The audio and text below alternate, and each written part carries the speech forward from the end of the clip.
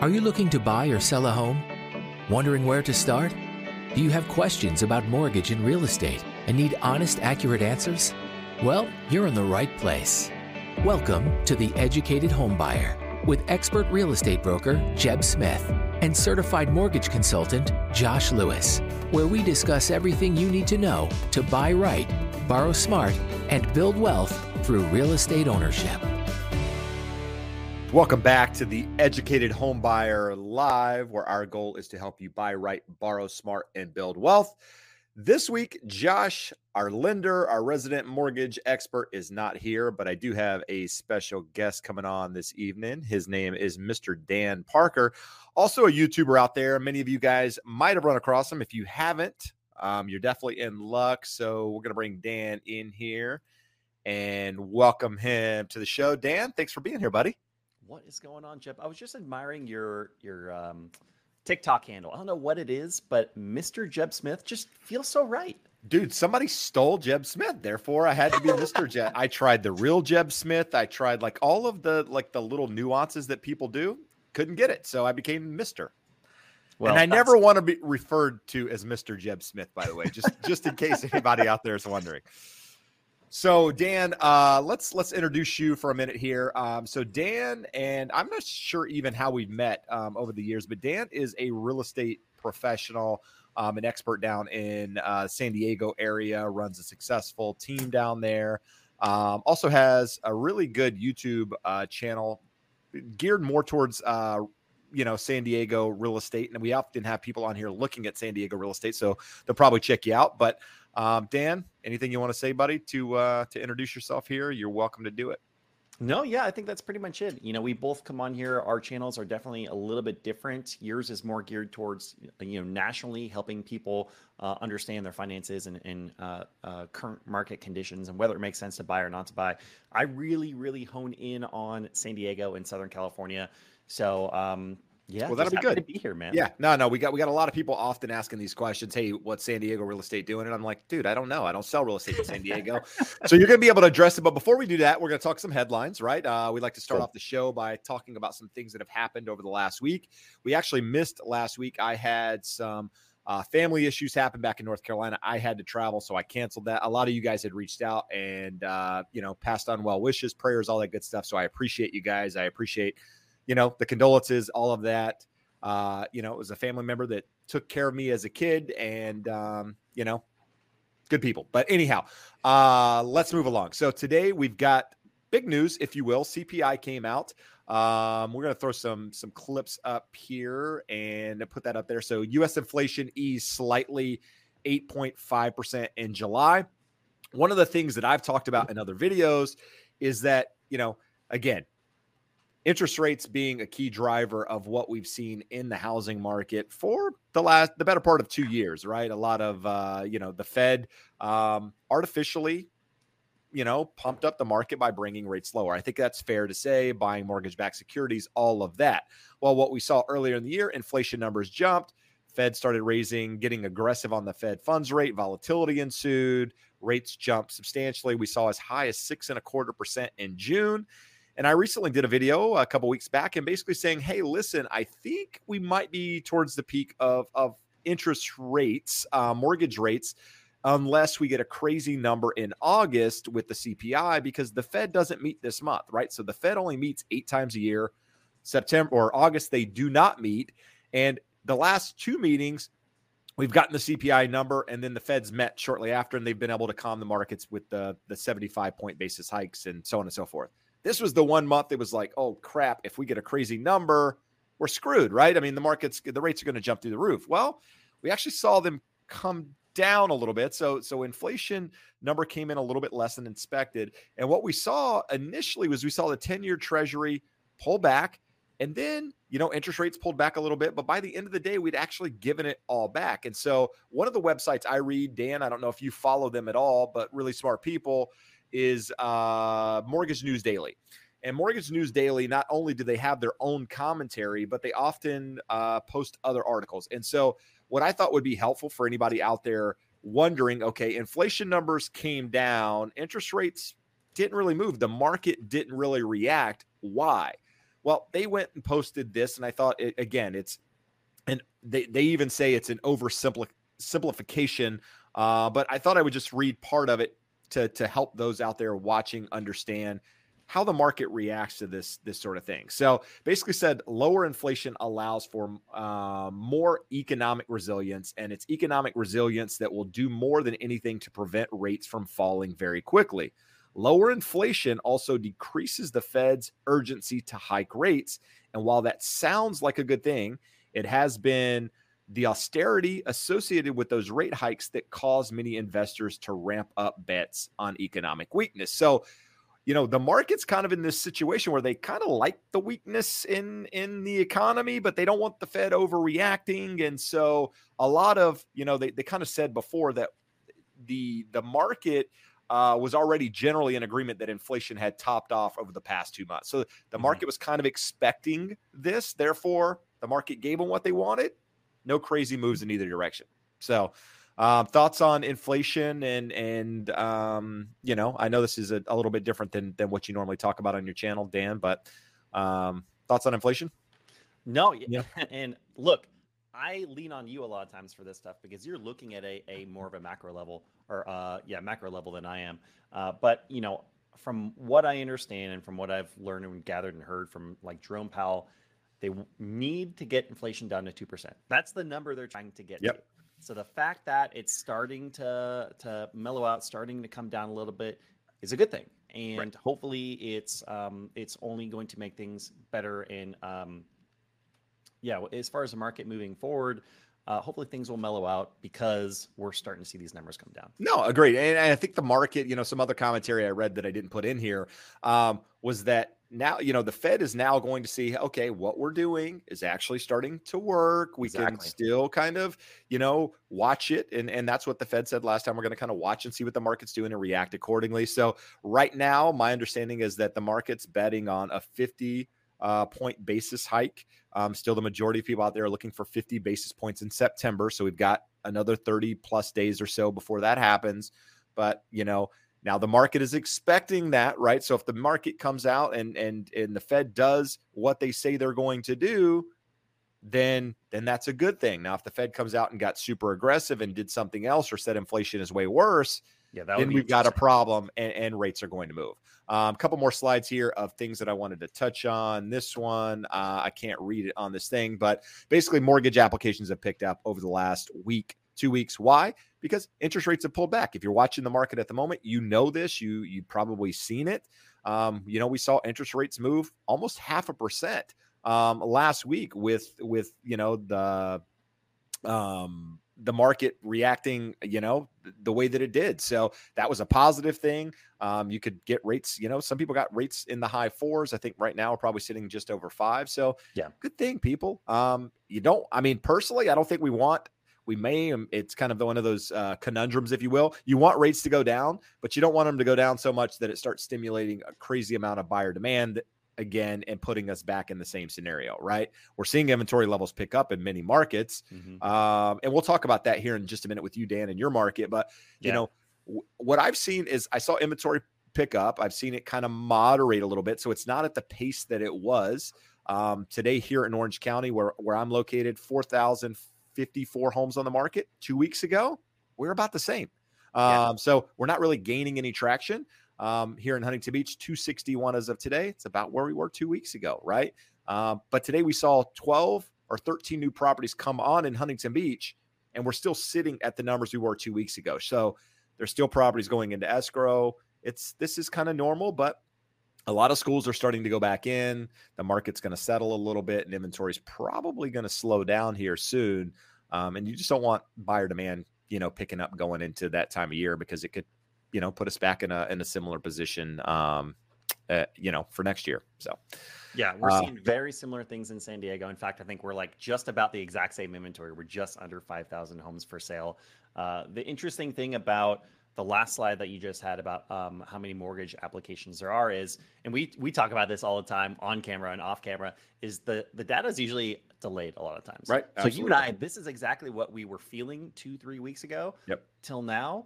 And now it's nice. There's some data that comes out that says validates our anecdotal experiences, our experiences with our clients. And I think that's important. Like, when you're watching people on YouTube and any of these platforms, are they selling real estate? Do they have boots on the ground? It's not always necessary, but it just provides a little bit of context to some of these headlines. It's like, hey, listen, yeah, this is actually happening. One of the things I talk about sometimes, Dan, is that, you see the numbers from, say, the California Association of Realtors, right? They put out their data, and it'll say the days on the market is, went up from 11 to 14. And I'm thinking something's wrong, because the average home's not selling in 14 days anymore. It's probably closer to 20, 30, 40 days in some of these markets.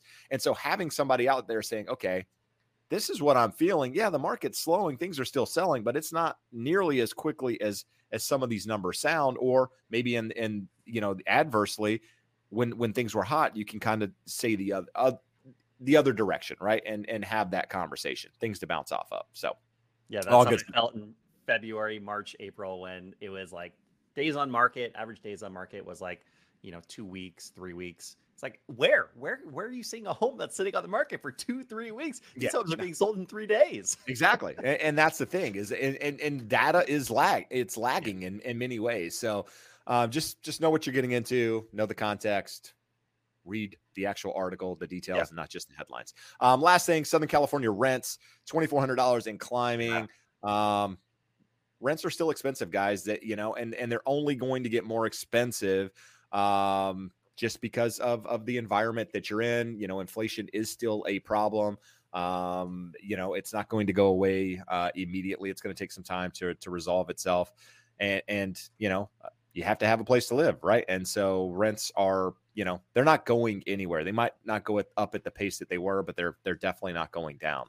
And Southern California is a unique market just because people want to live here, because of the climate and stuff year round. So all good stuff. All right. So, or I guess the rent's not good, but if you want to just add a little bit onto that. So we had just pulled out, because you were on my channel last night, we pulled up an article about how San Diego rent, I think it was the number 4 highest increasing rent in the country in the last 12 months. And so, and I'm trying to remember that as best I can. I think it was 24% increase from this time last year. And I'm looking at the homes for sale right now. The average increase in median home value over the last 12 months is somewhere between 11 and 14%. I say that because what I'm looking on splits it down between attached and detached properties. So you're looking at literally double the appreciation of rent values as you are the home market values. And that goes to show a lot of times you have like a 6-month lag from what the housing market is doing to what the rental market is doing. No, agreed. And I think, I put a property on the market for rent here in Huntington Beach last night. And it's a property that an investor of mine bought 5 months ago. And the time he bought the property, we were talking $4,300 a month in rent. We put it up at $4,800 yesterday. So that's a considerable increase from, 4 months ago. What, I don't know, what's the math on that? 10% almost since he bought it. And I think we're probably going to get it based on the activity so far. So it'll be interesting. I'll continue to keep you guys updated, but just again, it's one of those things. And we even talked about it, last night, is BlackRock just put together, filed the paperwork with the SEC for a $50 billion with a B $1 billion fund to buy real estate if the market slows down and or pulls back at all. They got money on the sidelines to start buying property. So it makes it competitive out there. So, but Dan and I here, we want to talk to you guys. We want to answer some questions. That's what's so awesome about, this group of people. You guys support us. You show up every week, you ask questions, and you make this thing possible. So if you do have a question, put it in there. Start with question before it helps us kind of pick them out and see what we're doing here. Unfortunately, Dan doesn't have access to the questions other than looking at YouTube there. So he's not in the know. So I'm gonna. No, I can see him. I can see them. They're popping up on my end. Yeah. Oh, okay. There we go. Good stuff. All right. So let's do this. Dan, please turn up your mic. It is a lot softer than Jeb's. So I can turn mine down if we need to turn it down. I'm also right up in the face of this thing too. So Jen, let us know on that front. You sound good to me, Dan. So Let's do this one. We got a question here from Sunshine Yogini. If I'm looking to buy, what's the difference between Zillow listings or MLS? Which is better? So if you were to get that question, Dan, how would you respond? Is there a difference between Zillow listings and what's on the MLS? So is my voice a little better now, or is it the same? You're good. I think you're good. Yeah, you sound fine. So yeah, Zillow listings or MLS. Yeah. So basically here's how it works. You put a property, us agents will put a property and list it on the MLS, and then that will syndicate to a whole bunch of other websites, including Zillow and Redfin. So unless it's a Zillow owned property, which I don't know that there's some still out there. Their program of buying up homes and reselling them was a huge failure, which is interesting. What's going on with them in Opendoor right now? Which very, very interesting story. But what's better? Just know on Zillow sometimes things can be a little bit delayed. Maybe something will get entered on the MLS. Maybe it'll take 10, 20, 30 minutes, an hour, 2 hours to actually hit Zillow. Sometimes there are problems where the syndication issues from one site to the next. So sometimes it won't even pull up properties at all. That's happened to me, and that's a huge pain in the butt. And then there definitely are delays as far as a property being under escrow and accepted offer, where it will still say that it's available on Zillow, and sometimes it will be pending. So yeah, no, good. Yeah. And the only thing I would add to what Dan said is occasionally you'll get properties that are in the MLS that don't syndicate to Zillow, because when Zillow became a brokerage a few years back, you essentially had to opt in to allow Zillow at that point to syndicate your listings, right? And some brokers out there saw Zillow as a threat and said, no, we're not going to allow you to show our listings because you're basically a competitor of ours. And so some brokerages said, no, you can't do it. Now that only hurts the seller, because, the more exposure, the better, and, what have you. But so occasionally you'll get a property that's in the MLS that's not on Zillow. So if you're talking to an agent, and working with an agent actually buying a property, have the agent actually set you up on a search too, just to make sure you're getting everything, because the MLS is the best place for that information. Because it's coming directly from the agents inputting it. But understand, like I tell all clients, the information's only as good as the person that input it. Yes. So occasionally, if you get too specific on your search criteria, you'll get properties that don't populate for one reason or another because they weren't entered correctly to start with. So just have a little bit broader, search criteria, but get it from the MLS, I think is your best option. Jeb, can I give them the secret? Are you okay? Yeah. Hopefully this doesn't get. I don't even know the secret. Let's hear this. Hopefully this doesn't get taken down, you guys. No. So look, I just want you all to understand how this works, because a lot of people out there don't. I know people that just got into real estate don't understand how this works a lot of times. Zillow and Redfin, they spend a tremendous amount of money to have these wonderful websites that have a great interface, so they're easy to use. And there are some benefits to them. Like, I don't know of any other site besides Redfin where you can go on and you can search based on school ratings. Now, there are some issues with that, but it is kind of it's an integration with greatschools.org.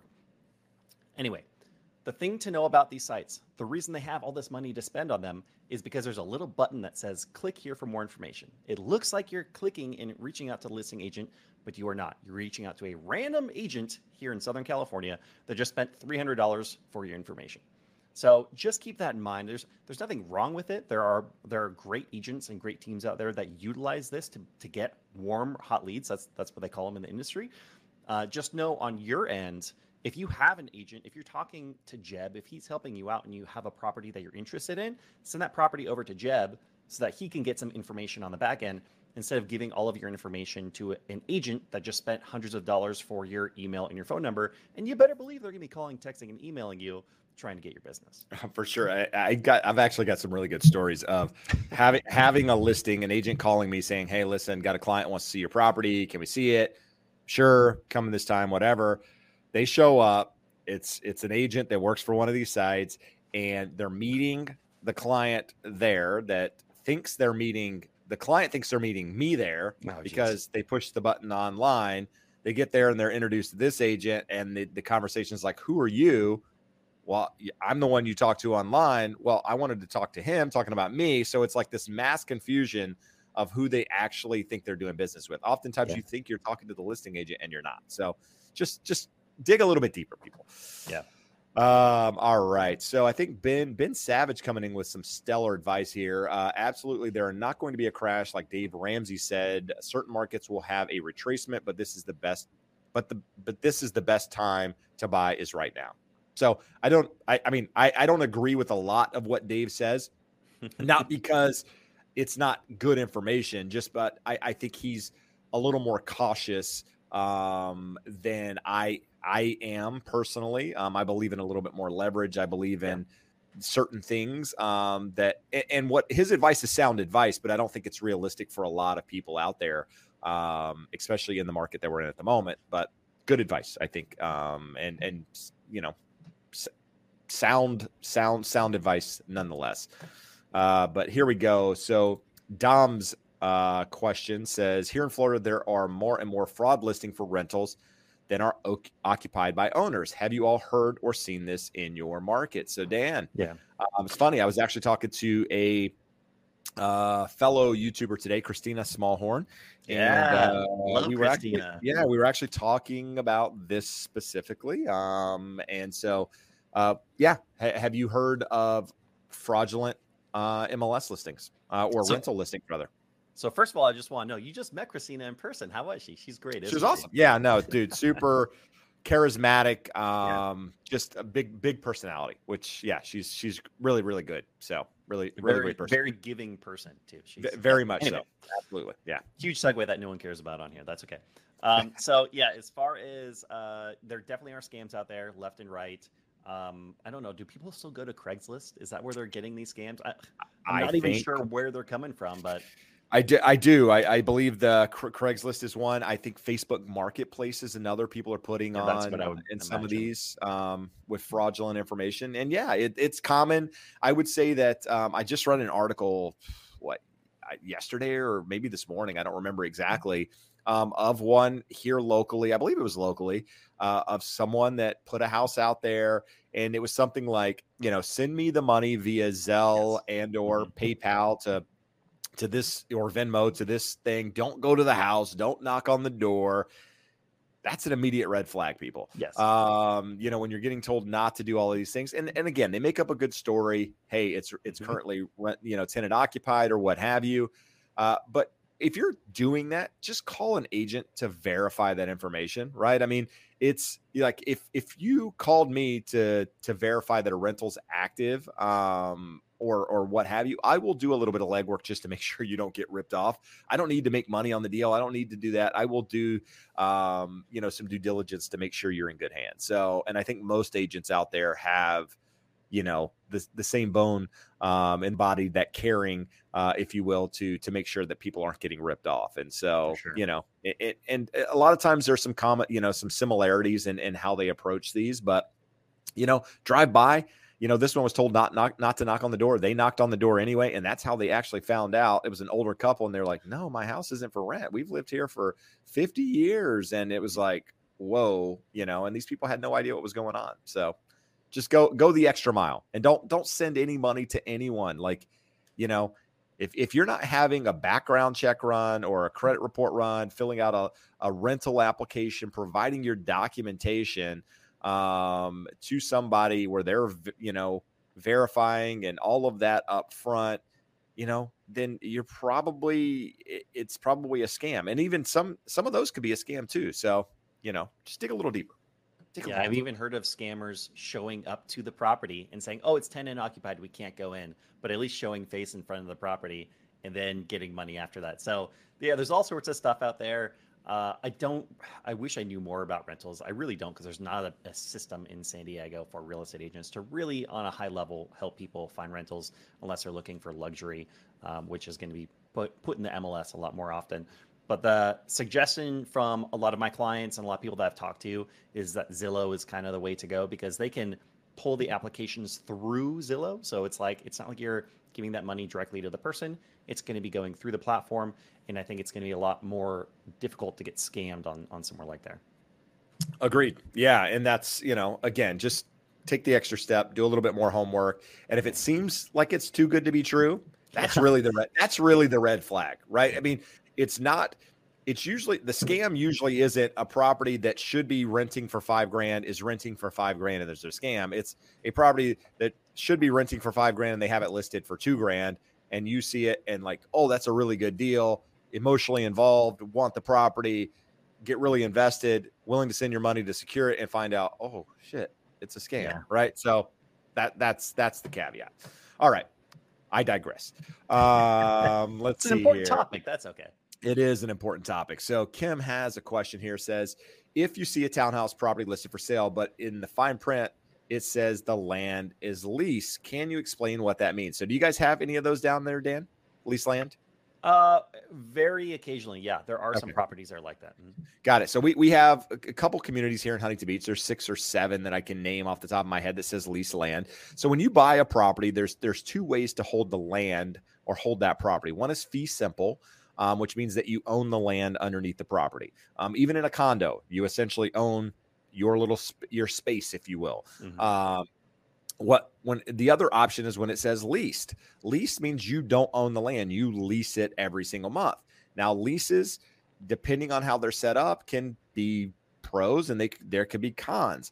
I am not a fan of them personally, but that's a personal preference because of a lot of the way they're structured here locally, where most of them are set up on some sort of 20, 30, 40, 50-year term. Sometimes and even 100. Like some even 100 years, right? And we have some of those here locally. But over time, as time goes away, we have several here, now that are pushing, 15, 16 years on the lease. That's all that's left.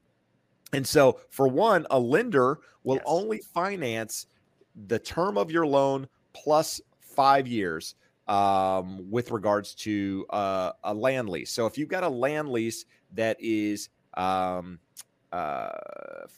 years, right? That's all that's left. The lender is only going to allow you to do a 10-year loan on that property because they want the term of the lease plus 5 years in order to be able to finance that. So you're screwed with regards to a 30-year fixed mortgage. And the closer to expiration on that lease, the more time that passes, the less time on that lease, in theory, your property value is going to go down unless the leaseholder is willing to negotiate, unless there's some sort of buyout plan to take over that lease, which most of them that I'm familiar with don't have those options, right? It's very much in favor of the owner of the land versus the homeowners themselves. So, the ones here locally, the lease documents are this thick. I mean, you have to have an attorney review them just to make sure it's set up at the end. So just do your homework when you're looking at lease land. It's a lot like buying a manufactured or mobile home. Yes. You might own the home itself, but it's on land. Well, the difference in a modular mobile manufactured is in some cases you can pick it up and move it. Here, you're probably not picking up a house that's on lease land, or a condo. In that case, it sits on lease land. It's a little bit different dynamic. You can't take it with you. So just understand what you're getting into there. Yeah. For some people, like I would say a small portion of the population, that could be a really good deal. If you're looking for a property, if you have cash to put down and you don't have to worry about, getting out a loan, you might be able to get a steal of a deal on one of these properties when it's coming to the end of that lease land term. But no, for a very specific type of person that's looking for a very specific type of property. Yeah, no, I mean, I have clients occasionally reach out and say, hey, lease land. And I tell them all the specific pros and cons. And they're like, guess what? I'm 85 years old. Yeah, I'm going to be dead by the time that thing expires. And I don't care what happens to it. And I'm like, all right, so be it. Yep. I mean, you know the downside, what's involved. You want to let your property just go to waste, not leave it to family? And they're like, I don't have any family. I don't care. Okay, fine. So again, it's a very specific type of person that doesn't care about that sort of thing, but just know what you're getting into. All right. And usually, can I ask you this? Yeah, this sure. thought just came into my head. The land that's owned, is it usually government owned? No, I've seen no. a lot of government owned stuff. What's here locally in Huntington is it's a family that owned the land. And each one of these scenarios is a little bit different. Sure. But the family owned the land, leased it to a builder. The builder built a condo complex or what have you, and then leased it to an association, if you will, or a management company or what have you to run it. So it's actually owned by a leaseholder, but it's managed by someone else. And there's a pass through with regards to rents and what have you. There's also one here in Huntington Beach that's owned by a hedge fund. They bought it maybe 10 years ago, 12 years ago.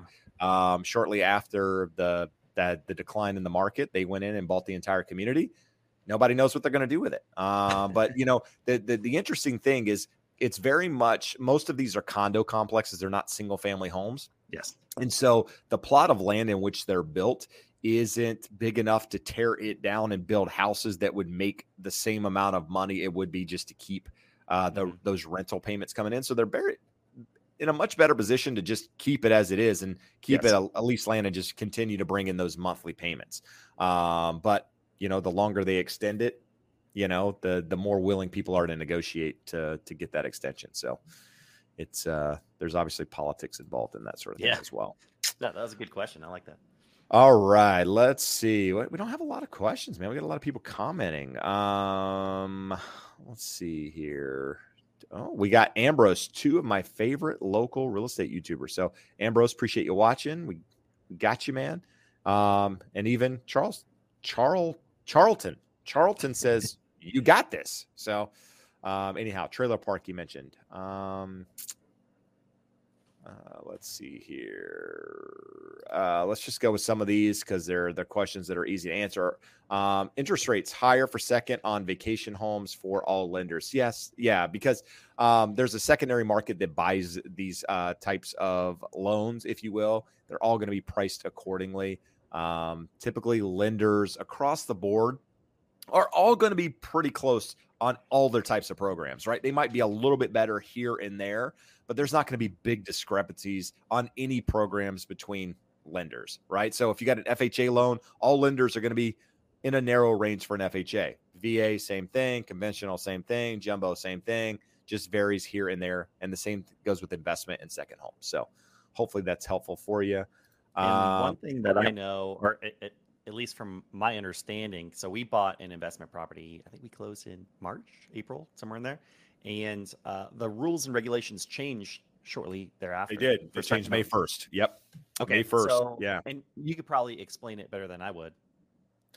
Well, it basically just got significantly more expensive to buy a second home because of the way Fannie and Freddie were buying loans on the secondary market. They didn't want more than a certain percentage of the portfolio going towards, I believe, second homes is how it was structured. And therefore, they were basically increasing the fees on them to limit the number of loans they were bringing in is my understanding of it. But and we use that to buy an investment property. So the loan was a second home loan, but there are ways to utilize that for an investment property. So from my understanding, they bumped that up because a lot of people were buying Airbnbs and things of them. They wanted to increase. Yeah. I don't know if that was the direct reason. Maybe that's the excuse given, but Sure. But nevertheless, it doesn't really matter. Benjamin says, I'm under contract. Finally, I'm locked in at 4.99, 30-year fixed rate, no points. Should I pay down points now or wait to refinance when it makes sense? So, Josh was here. He would say the same thing. The numbers never lie, right? So what is it going to cost you to buy it down, for one? How long is it going to take you to recoup that cost, right? So if it costs you 1% to buy down and you're only saving, $50 a month, how long is it going to take you to make that $50 back over the course of the next couple of years? So I don't believe in buying down the rate in the environment that we're right now, because I believe there's a chance for lower interest rates in the future. 6 months, a year and a half out, I think rates could go back down, maybe not to the lows. I actually said this yesterday, but I think that they will retrace some, which gives you an opportunity to refinance at that time. So I'm not a believer in buying points, especially if you're comfortable with the payment now. So, because if you do buy down points and rates go lower, and you decide to refinance, it's sunk cost. I mean, it's gone, money's gone, right? So I would tell you to be patient and hopefully wait for a pullback. And then maybe you paid down your loan at that point as well, and there's an opportunity maybe just based on having more equity in the property at that time too. All right. And in fact, we also mentioned last night, just another option is going the complete opposite direction. You might be able to find a really good program out there for a 7 or 10 year ARM, adjustable rate mortgage, and get absolutely really low rates for the next 7 to 10 years.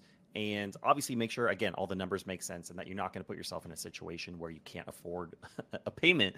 But if I were buying a primary residence right now, I would bet on the fact that in the next 7 years, rates are going to come back down to where they're at or lower than where they're at today. No, in fact, I mean, I'm looking at some property and calculating payments on what, different mortgages would be, because again, me and my wife been looking at property and what have you, and I'm looking at an adjustable rate as well. 7-10 years, just because for one, the rate's quite a bit lower. And again, like I mentioned, I believe there's an opportunity for rates to pull back. And so I'm comfortable with it. And, so you just got to be comfortable and understand that there's an opportunity. If that doesn't happen, you might have an adjustable rate. So understand the downsides, yes. Understand, the positives and the potential, and know your risk and be willing to work with it. So that is the biggest thing, is just, understanding what you're comfortable with and moving along with that. So let's see here. GMP says, I feel that people don't understand that this is nothing like 2008. We are not having a housing crash, but instead a healthy correction, which will be the normal baseline. I couldn't agree more, GMP. So good stuff there. You have a really intelligent community here, Jeb. I like these people. We've trained them well, dude. We beat this into people every week. We just repeat it over and over again until they start repeating it back. And once they repeat it back, then we have other guests on like you, and you're like, wow, these people really know their stuff. It's great. No. The comments I get are like, there's going to be a 50% reduction. Oh, dude, just give it time. They'll come. They'll come. We're only 38 minutes in, buddy.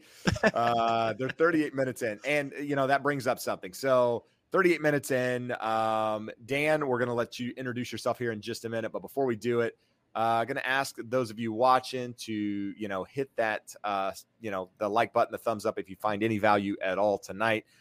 Again, it helps us know that you guys, like what we're doing, and it helps the algorithms out there push out the content to more people. So as you're hitting that, Dan, people that just jumped on have no idea who Dan is. So who is Dan Parker? Why is Dan Parker on the show here? So I love this transition. I thought you were going to go to a paid sponsor ad. I'm like, dang, is Jeb sponsored? Is Coca-Cola going to have a little? Dude, I've just been trying to get Bang. That's all I want is Bang just to come on and give me a drink once a week. That's it. All right. I'll see what I can do, Jeb. Thank you. So I'm a real estate agent here in San Diego. So Jeb and I live about an hour apart, and we keep talking about how we're going to go golfing one of these days. But we need to figure out exactly where we're going to go so we can actually meet up and play some golf. But yeah, I have a YouTube channel about moving to San Diego.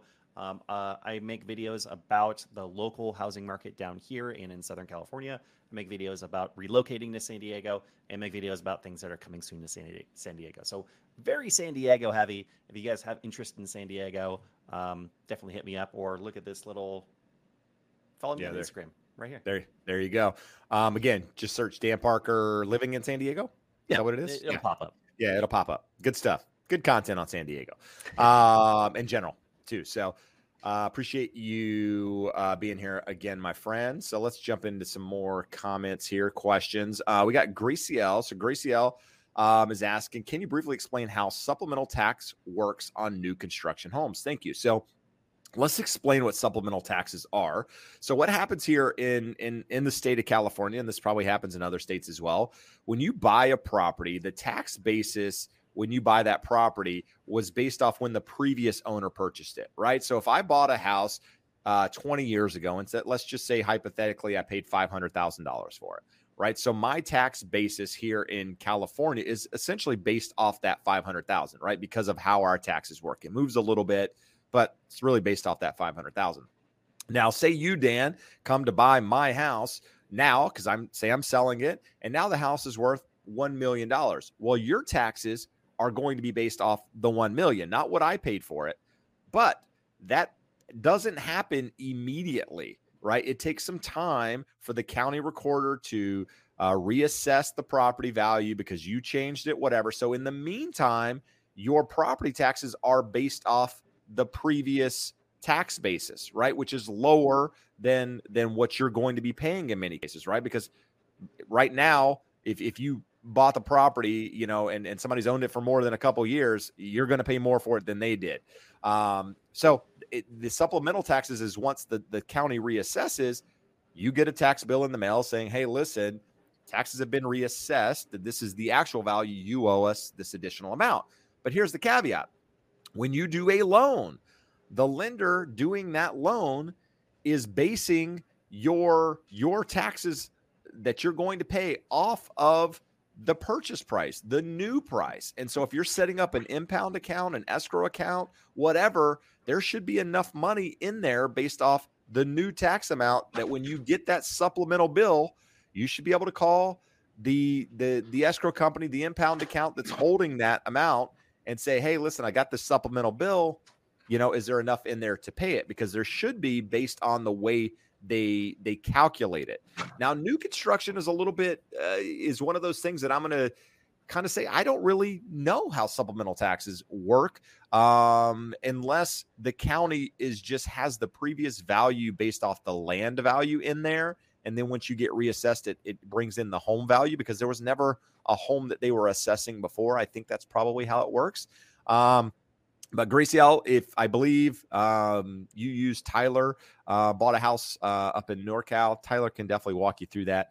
And if you can't, you can reach back out to me and I'm happy to address it for you. But it's the difference in the original tax basis versus what it is now. So do you think maybe referencing Mello-Roos?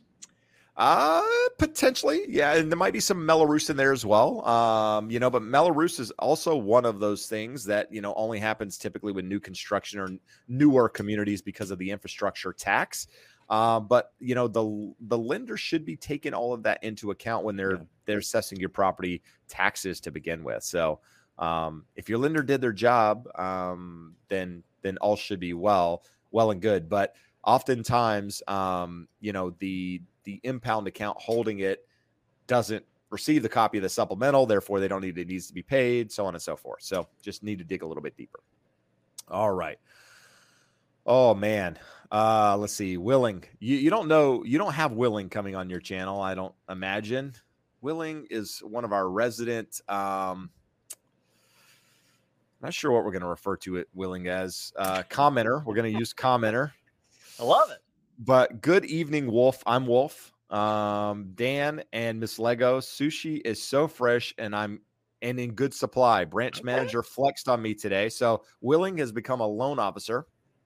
Dan, you look like a Roman gladiator. What do you look for in a loan officer when you send a client over there? The wow. I'm not sure what the wow is, but let's address the second part of the question. When you're looking to send a client to someone, what are you looking for in that person?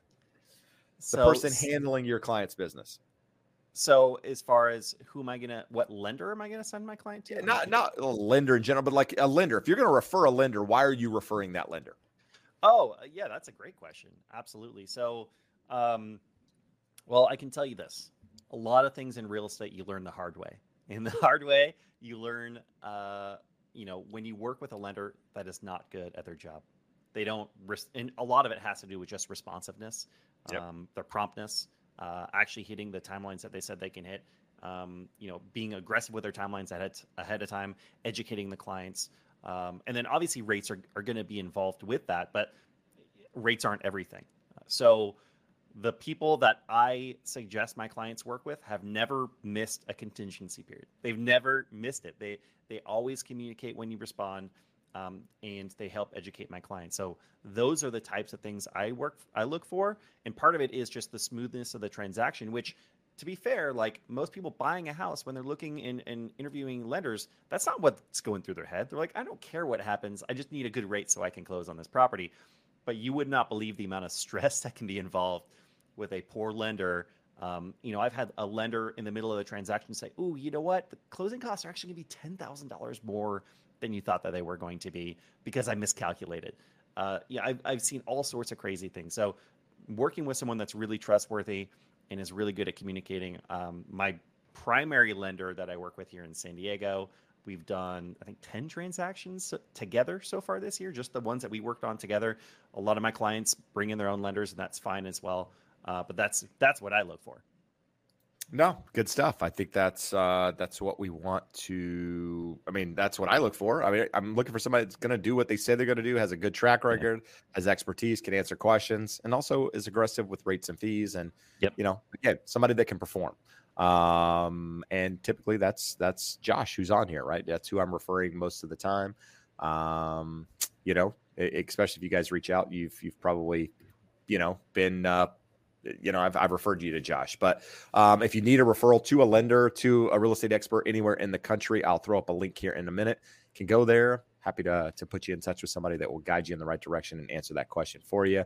But as we do that, I'm going to put you off here, or I'm going to put you on the spot here and say, Ryan, question from LA. When a seller asks bidders for a best and final counteroffer without knowing if you're the highest bid, what's your recommendation on how to handle? Increase it? If so, what's a proper percentage? So Dan, you get that question from somebody, an agent, whatever. How are you responding to your client? Well, the answer that you're not going to want to hear is every situation is different. The first thing, like my job as an agent, is to find out as much information as I can. And if I've already established a really good rapport with this, let's say I'm representing the buyer, and I establish a really good rapport with that listing agent, hopefully they're going to give me some insights on what the sellers are looking for. What number are they looking to hit?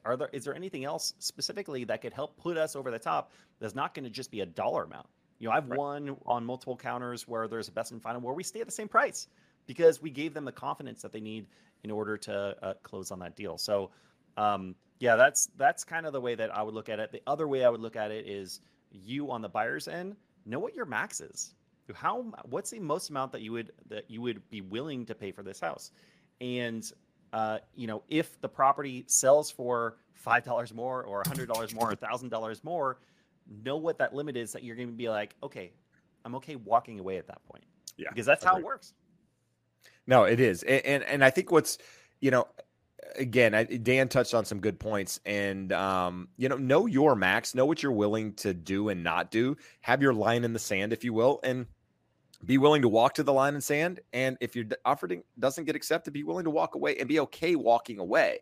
I ask clients all the time when we get a scenario like this and they tell me an amount, my response oftentimes is, okay, so that's your max. You said that's your max. What if the winning bid is $1,000 higher than you? Are you okay with that? Or are you upset because you didn't offer $1,000 more? Well, I'd be upset because I didn't offer $1,000 more. Well, then that's not your max. So, and I'm never trying to push somebody to their max, but at the same time, you've got to understand that negotiation is difficult when you don't know what the other side is willing to do, right? And we've come out of a market where, quite frankly, people were willing to do things I didn't think people would do. And so now as things are normalizing, I still kind of have a little bit of that stuck in my head. Like, hey, listen, I'm not sure I would quite get that aggressive, or I'm not sure what people are willing to do. Like, I've lost out on 2 offers here recently where my client was actually willing to get more aggressive than I thought they should get. It didn't state it. I didn't say that. I just let people do their thing, and they still didn't get it, right? Multiple offer situation. People were able and willing to go higher than they were. So I thought, wow, like people out there still are aggressive in this market. So know your max. Be willing to walk that way. Use escalation clauses. Like, give a strong offer, but use an escalation clause, right? So if your offer is $450, again, making up numbers here, and you're willing to go to $475, maybe in your counter you go up some, but just put an escalation clause. Say, hey, look, I'm willing to go $1,000, $1,500, $2,000 above the highest offer up to this price. And do it that way versus, what I don't like to see is somebody that comes in with a lowball offer and then gives me an escalation clause going higher. It's like, you're just trying to game the system. Like, you've got to be willing to play ball here a little bit in order to, for us to even consider your offer, right? Don't be the lowest offer and give me an escalation clause higher than everybody else. Be in the ballpark and then do it. So use your agent as a resource, right? I mean, if you have somebody like and trust is the key here. They should be able to guide you in the right direction. Yeah. The escalation clause was one thing that I definitely wanted to mention. Also, keep in mind that it's not always just about price. Like you Nope. may put in an escalation clause and go $1,000 or $1 or 5,000 over the next highest offer when you would have won anyways because they liked all the other terms and conditions in the Exactly. communication that you had going on. So, not a one Great size advice. fits all. Make sure that you're working with someone that you can trust to guide you through this process that is closing deals in this market that is changing on a weekly basis right now.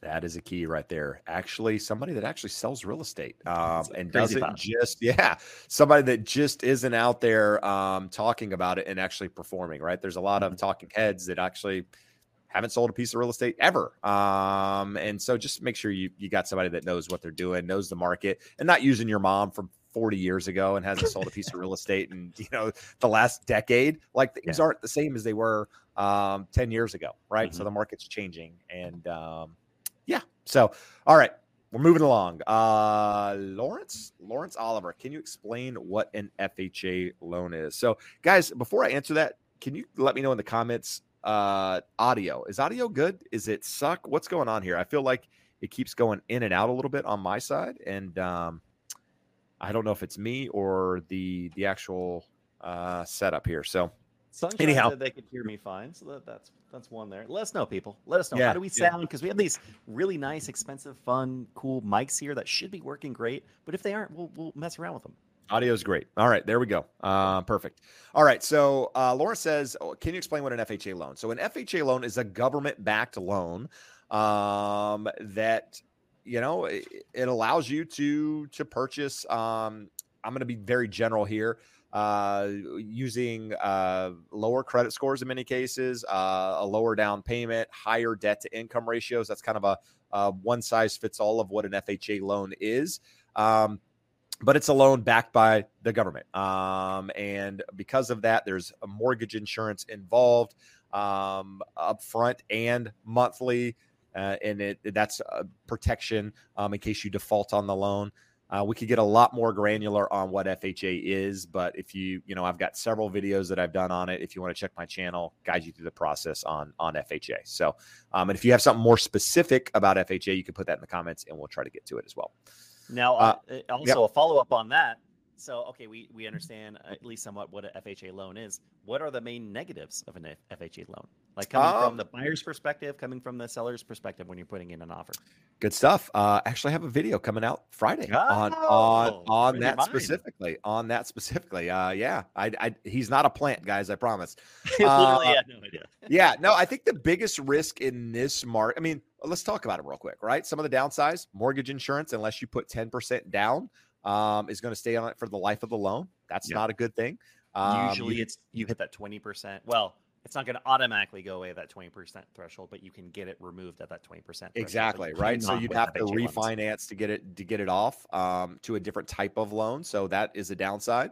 FHA has an upfront funding fee, which basically if you put 3.5% down and you pay the funding fee, you're eating up almost half of your equity that you had to start in that property right to begin with, right? Because that funding fee is something that you have to pay. Sellers, in some cases, look down on FHA loans in competitive markets for, because of the minimal down payment. That could be a downside. Another one here at the moment that I'm going to talk about in detail is, in the market that we're in right now, prices move sideways. Maybe they even pull back some. You're in an FHA loan. If you have a short-term time horizon, you could be in a position where you owe more on the property than it's worth, which is a negative. So again, I'm going to kind of defer your question here a little bit just because I have a video coming out Friday where I have to talk about that in detail. But check it out.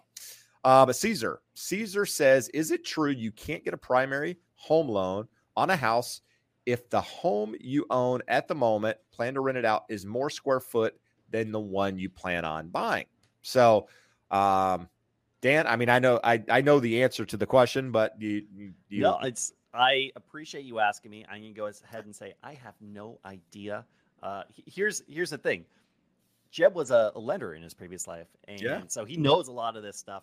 When people ask me these really, really specific questions on the lending side, I refer them out to the specialists on the lending side. So I have no idea. I've never even heard this. No. So here's the deal. It's got to make sense to an underwriter, right? So for example, if you own, a luxury property, I'm just giving a really like clear example of how this works, right? Is your scenario might be a little bit different. Let's say I own $1 million property, right? And I'm looking to buy a $300,000 condo, 4 blocks from my house. The lender's going to look at that and go, how does this make any sense? Like, this guy lives in $1 million. He's just going to move to a condo and rent out his house. Like, the lender's going to say, no, that's probably an investment property that he's buying, or a second home, or something for a kid, or whatever. They might ask for a letter of explanation explaining the scenario. And if it makes sense, they'll do it. Now, so there's no hard, fast rule that says it can't be less square foot. But the deal's got to make sense to an investor. So say, for example, you own a 2,000 square foot home and you want to go buy a 1,500 square foot home. Well, why are you buying the 1,500 square foot home that's smaller? Well, maybe it's closer to the beach. Maybe it's closer to your job. Maybe it's closer to your kid's school and you want to move the kids. So that underwriter reads it, understands it. Okay, that makes sense why they're doing this. Or maybe they're boomers, not boomers. Maybe they're downsizing. Kids just went off to college. They no longer need the big house. They wanted something, that's smaller, kind of fits their needs now versus what they had, but they don't want to sell that property. They want to save it, keep it in the family. It's got to be explained. It's got to make sense. So they could also be boomers. They could be boomers too, but but they probably didn't have the kids still living at home but maybe they did, maybe the kid's in the basement and never left. He's there forever. But anyway, so it's just gotta, again, so that's not an absolute, but it's got to make sense. So run it by a lender, and they should be able to kind of run it by an underwriter, and the underwriter will tell you whether or not it can be done.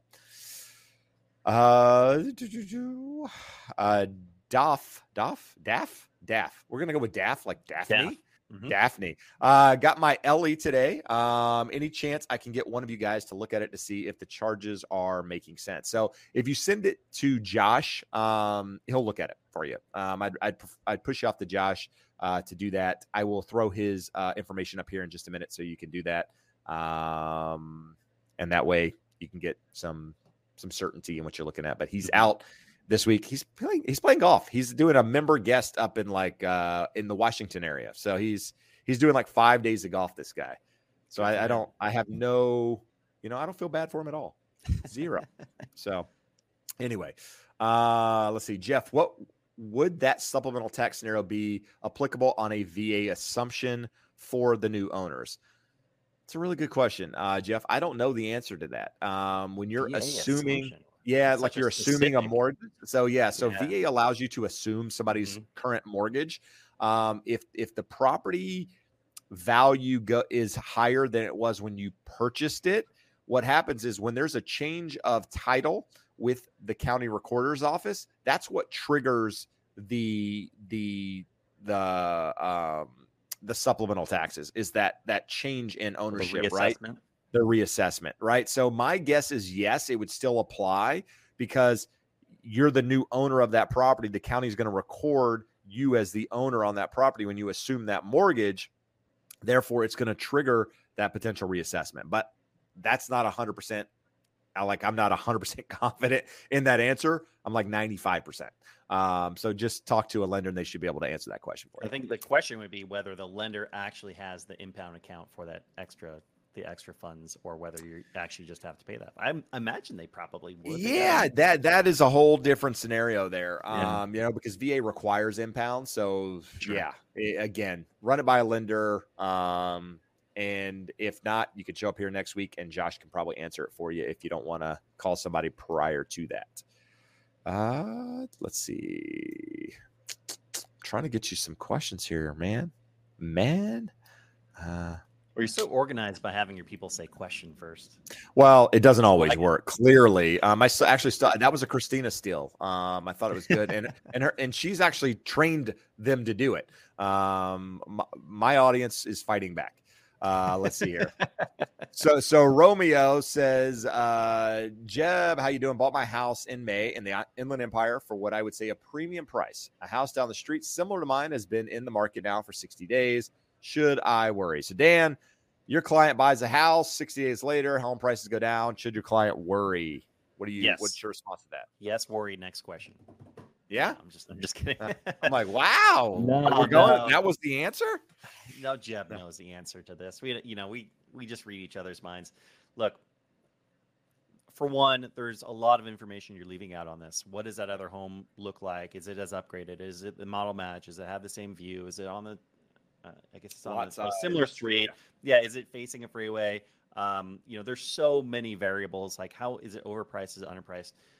The market's really interesting right now. It has been for the last 60 days. Has been really like, man, that would have been a rough time to list your house. Like, you literally just missed like the craziness. It just started to kind of peter out. So what happened is 60 days ago, a lot of properties, they just assume, or a lot of sellers assume, the market was going to continue doing this. I mean, it was like almost vertical what was happening. And around 60 days ago, it just started to flatline, started to mellow out. So they're utilizing old data, old comparable properties that just recently sold. They're assuming, it's going to keep going up like that. And they probably priced it incorrectly. They probably overpriced it. And then they're in the situation where they overpriced it, and then they start slowly decreasing the price. I'm just assuming here because you haven't entered in all of this data. Maybe it took them 1 week, maybe it took them 2 weeks, maybe it took them 3 weeks to finally decrease the price, and they probably didn't do it enough at that point. So then you have this point where you're trying to chase the market that's like slowly coming down, but you're just above it, and it's going to make it a lot more difficult to sell. But really, all that stuff, it doesn't even matter. It doesn't matter. I would say, I guess it depends, where your home is located, because every market's going to be a little bit different. My personal opinion is I'm very, very bullish on the market. I know that over time, 5, 7, 10 years from now, the market's going to continue to go up. So if you're looking to sell your home in 2 months to flip it and sell your home, yeah, maybe you could be a little bit worried right now because there's so much volatility. It's really hard to know exactly what's going to happen. But as long as you're going to be in that house for a longer period of time, don't worry about it. Don't stress.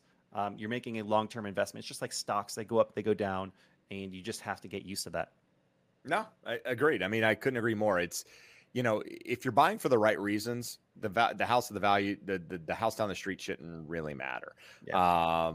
Just be comfortable with the payment. That's why we talk about all the time, being comfortable with the payment, having a little bit of money in reserves, rainy day fund, if you will, and you set yourself up for, long-term success, right? I mean, Dan's channel, we did a video last night, and, one of the charts he brought up was a chart of home prices in San Diego County. And from 2008, which was basically the peak, if you will, in prices to, the trough and back to where the price was the same again, was about 7 years or something. So if you have that longer term time horizon, that's why we often preach that, worst housing crash ever in history, and the market came back in 7 years. So, that's where you're at. I wouldn't stress the house down the street. Don't worry about it. Remember, like the 2008 housing market crash, the recession that happened was caused by the housing market crash, not the other way around. You don't just have recession. It's not every recession is going to cause home prices to come down. That was a recession that was caused by the housing market collapse, by all these crazy factors that were going into the housing market that, majority of them are not happening today. So yes, can home prices come down? Yeah, of course they could come down. They could come down tomorrow. They could come down next month, but it's a long-term play. Good stuff. Good stuff. So if you are reading a comment or you're talking and I just start laughing, it's because I'm reading some of these comments. Like, some of them are laugh out loud, and I get a kick out of it. So great community. Good stuff. Ambrose here says, as a first-time home buyer with limited cash on hand, is there any reason why you shouldn't do an FHA loan? I'm a proponent of using FHA. I think there's nothing wrong with FHA as long as you understand all the nuances. You understand, you're comfortable with the monthly payment. Nothing wrong with it. Know the pros and cons. Like I said, again, video coming out Friday where I will talk about this in more detail. The risk of FHA in the environment that we're in now. Just again, don't use every dollar you have to buy a house. And I don't care if it's FHA or any house for that matter. You need a little bit of wiggle room there just in case something happens. And just know when it would make sense to refinance from that. Like, know that the 20% rule, understand the things that you could do down the line to be able to lower your monthly payment. Good stuff. Good stuff. Let's see here what we got. Ryan says, my family and I are looking to move up to move up in house. Okay. We can move December 31st or wait until 2024? Because I am purchasing the business, wait or buy now. So you're purchasing a business. Here's the thing, 2024, it's hard to say what the market's going to do. Case Schiller, Fannie Mae, who else out there? Like basically all the major CoreLogic, all of these guys are basically saying that there's an opportunity for home price appreciation to continue, right? Not at the rate that we've seen, but somewhere between like 3 and 5%. So if they're accurate, that means home prices in a year, 2 years are going to be higher than they are now. So if that's the case, are you willing to take the risk and wait and buy at a higher price, or are you comfortable buying now? I just, for me, it's about the right time in your life, right? You're buying a business that could obviously be stressful. There's things that go along with that may make it a tough decision to make. And if that's the case, then maybe you wait. But understand that with waiting, maybe there's a higher cost. Maybe there's not. It's hard to say. But I'm more of like, hey, listen, I'm buying now because this is what I need in a house. And this is where I want to be and where I want to put my family and all of that, versus trying to pick the date based on a certain time frame and what I think the market's going to do. So it's really not about picking a top or a bottom in the market. It's finding the right house that suits you and your family, being comfortable with the payment, and pulling the trigger when it's the right time. And the right time is going to change. The right time for me is going to be different than it is for you. It's going to be different than it is for Dan.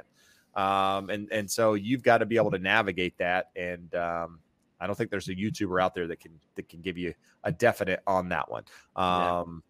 So is there a chance homes pull back? Sure there are. I don't think that by waiting you get, a home for significantly less. I will say that. So if that's your reasoning, then I say you buy now. But it really comes down to payment and if you're comfortable. And what I would probably do if I were in your shoes, if I'm understanding your question correctly, is you basically have an extended period of time where you could potentially buy a house. I would start looking. And when the right opportunity comes along, or maybe start out submitting offers that are a little bit lower than you normally would have, or your agent would typically recommend for someone that wants a house tomorrow, and try and get a deal. And if you can't, then you slowly start ratcheting that up and become more realistic with what the market is. But now's the time where you might actually get an opportunity if you're willing to be patient. I read some of these comments. It's hilarious. All right, guys. An hour in. I don't know if Dan knows this, but typically last year we did 96 hours of live. Wow. 48 episodes. So we missed 4 weeks all of last year. This year we're pretty much on pace. I think we missed 2 weeks total, maybe 3. I think it's 2. So if you appreciate us being here, you appreciate the content, you like Dan, you think he's got nice hair, you like his background in San Diego, hit the thumbs up, right? Yeah, he wants to see it, right? Absolutely. Guys, we need more than when Josh is here. When Josh is here, he thinks it's all about him. It's really not about him, right? Sorry, so if you show us that it's not about Josh by hitting the thumbs up, we can show it to Josh and show him, hey, dude, you're really just another guy. Like, you're nobody. He's fired immediately. Yeah, we will fire him on air. Just cut him off. But anyhow, that is that. I'm going to move along. And if you need a referral to a real estate agent, to a mortgage professional, there's a link below. One thing I didn't mention at the beginning of the video, there's actually a podcast, guys. The Educated Home Buyer Podcast. It looks something like, where is it? That thing in the corner. If you search, you find that. Josh and I do a weekly podcast. This week is the first week we've missed since February because his travel schedules didn't coordinate. But we do a 30-minute-ish deep dive into a topic, on the housing. A lot of loan stuff on there, a lot of real estate on there, but it is very much a deep dive into one topic versus a lot of topics, a lot of questions on here. In addition to that, Dan, I don't know if you know this, but every Friday we take this content from Wednesday and actually put it on the podcast. So if you want to listen to this in audio form while you're, washing the dishes, washing your car, you're out for a run and want some motivation and want to hear Dan and I talk, yes, you can do that every Friday by taking, by listening. So go subscribe if you haven't already. All right. That was a lot that I just threw in there. Dan, I think you're pro, man. They want something more. They want questions answered. I think that's why they're here.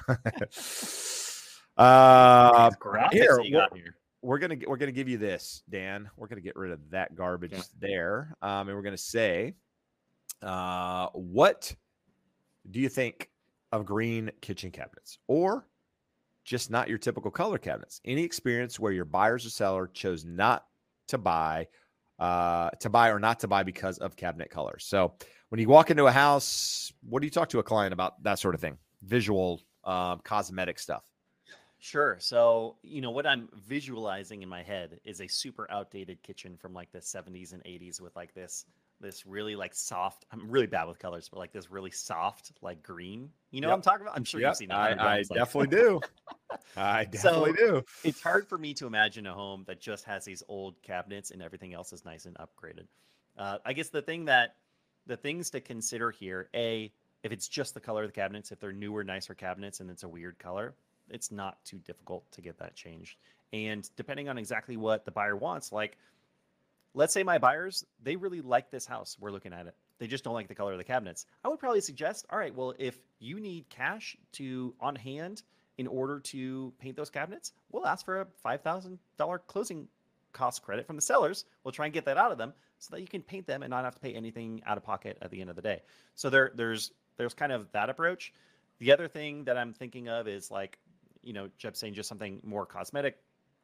A lot of times, especially when the market starts to heat up, is the homes that sell the fastest and are the most competitive and have the most offers and the most bidding wars are the ones that are like you walk in and it's like a model home. These homes that are flipped, brand new tile work, brand new kitchen. They open up the walls, new dual pane windows everywhere, and nothing needs to be done in the home. Those are the ones that the prices are just going to shoot up. They're going to be the hardest to get. And still today, those are the ones in my market that are still getting top dollar.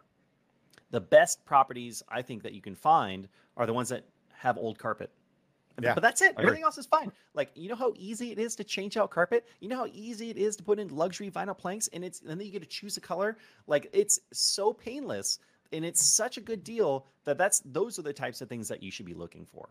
No, agreed. And like, I mean, kitchen cabinets, if you're remodeling a kitchen and you're going to change cabinets, that's an expensive deal. But if you just if the cabinets, the boxes are good, they're solid wood, maybe outdated, different color, whatever, and you can paint them and put some new knobs on them, probably. Yeah, paint's cheap. I mean, or lacquer, spray them, or what have you. Inexpensive fix until you get to a position where you can actually do the kitchen if you want to do it. So I try to get people to visualize, like I tell people all the time, the two easiest things to change in a property are the paint colors and the flooring. It's not expensive to do in most cases, and it can be done relatively quickly versus, remodeling an entire kitchen, remodeling bathrooms. That stuff gets a little bit more expensive. But if we're doing putting a property on the market, and there's an opportunity to paint certain things, we probably do it to help it stand out. But like I mentioned a moment ago, I've talked about this recently. The properties in my market that are sitting a little bit longer outside of the ones that are overpriced, are the ones that are inferior properties to start with, right? So the properties that are nicely redone, newer, all the upgrades Dan mentioned, those properties are still getting a premium, selling quickly. Mm-hmm. The ones that aren't are the ones that need some work. The ones that, inferior locations, the ones that should have never been selling at a premium over the last 2 years. Those are the ones that you look to get the deals on in this environment. So also, Lawrence, thanks. I think you're cool too. Ambrose, what area is equivalent to the peninsula in San Diego? So the peninsula here, I guess we're talking about Newport Beach.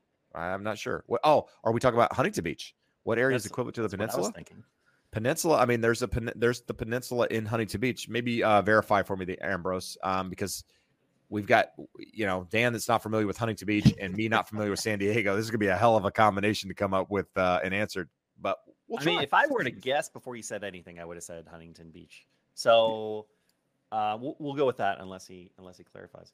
But as far as like Huntington Beach, San Diego, I don't know, it's just different. I guess Newport Beach Peninsula.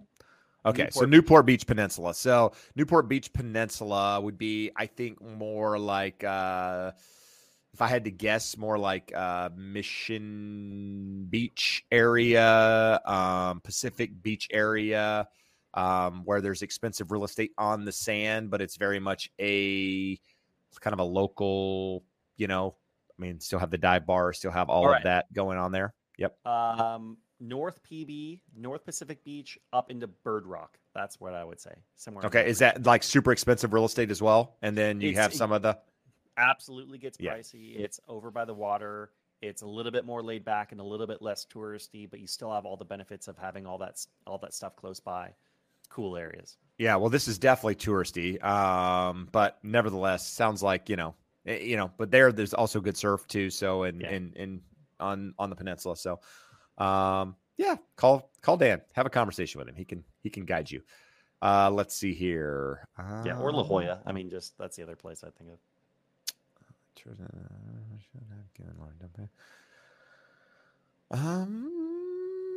I don't know. I'm looking for some questions here, Dan. I got a lot of comments. You guys start your comments with the word question. It's going to help Jeb out tremendously. There you go. I'm going to have you come in each week to do that. There you go. Let's see. Emilio, I want a house on the water between Balboa and Newport Pier. How much am I looking?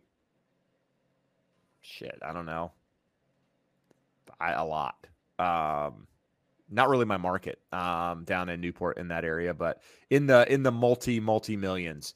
Call me and we can talk about it. How's that? That'll be better. You will go to that area for. Oh, it's 10 minutes from me. It's just I don't have, most of my clients aren't looking for houses on the water in Newport Beach because of the $10 million price tag that goes along with them.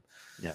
Let's see here. Lego, Willing coming in again. So Jennifer Lego is our moderator. So I don't know if you know Jennifer, Dan, but Jennifer is, started out here as someone just in the chat, showed up every week, was always commenting, basically said, listen, if you're going to be here, do you want to moderate? She said, yes. Cool. Took full responsibility and she kicks butt here in the chat often and kicks people out and it's all that good stuff. She bought a house last year. So congratulations to her. She actually used the information and did something with it. But with that, she stayed. She didn't even leave. So she's still here moderating the chat. So when you see people refer to Jennifer, that's who, or Lego, that's who they're talking about. But Willing, again, we just like to read these comments. Lego, why are you letting this comment stay in here? I understand if you have to delete this one. Dan the Gladiator has such a kind looking face. I want to smack it and see if he wipes away that wonderful smile. Where does this stuff come from? I don't know if it's a compliment or if he's, I feel like it's a you think it's a him, but we think it might be a she. They logged in one time as someone else and we saw a different profile picture. So we're unsure of who we're talking about here. I just see Will at the first part of that, so I assume. Yeah, but that's not. I don't think you can't assume these days. No, you can't. We need the pronouns after their name. Yeah, to know who we're talking about here. Change so we can see your pronouns, please. Anyway. Lego, do better. Come on. All right, so George just came in he's given us a super chat or $2. Nice. It says, what do you think will happen with the San Diego market? So Dan, I'm gonna defer this question to you and see what you have to say here, my friend. I'm curious too. What's going to happen to San Diego? Is it going to break off into the ocean and be an island? Oh, that's a good question. All right. Here's the thing. In San Diego, I'm sure Orange County has a lot of similarities. We're obviously very close. We have very similar markets. We have very similar sized markets for sure. In San Diego, there's just not enough new construction. This last year was like the most, in 2021 was the most new construction we've seen in San Diego County in a long time. We just barely hit 10,000 units. For the past, I don't remember how many years before that, it was like in the 8,000 to 9,000 range. Nowhere near where we need to be as far as the amount of people that live here and the amount of people that are moving here every single year. On top of that, we have Apple just announced they're building a $460 million building in San Diego. A lot of the tech companies are here. We have biotech. We have defense. The Navy's the number one employer in the city of San Diego. There's a lot going on in San Diego. A lot of high-paying jobs and more high-paying jobs coming here every single year. And myself, and I know Jeb as well, we're getting a lot of people on top of that are working remote that are coming from Silicon Valley. They're coming from Washington, D.C. They're coming from these other like very expensive metros. They're relocating to San Diego.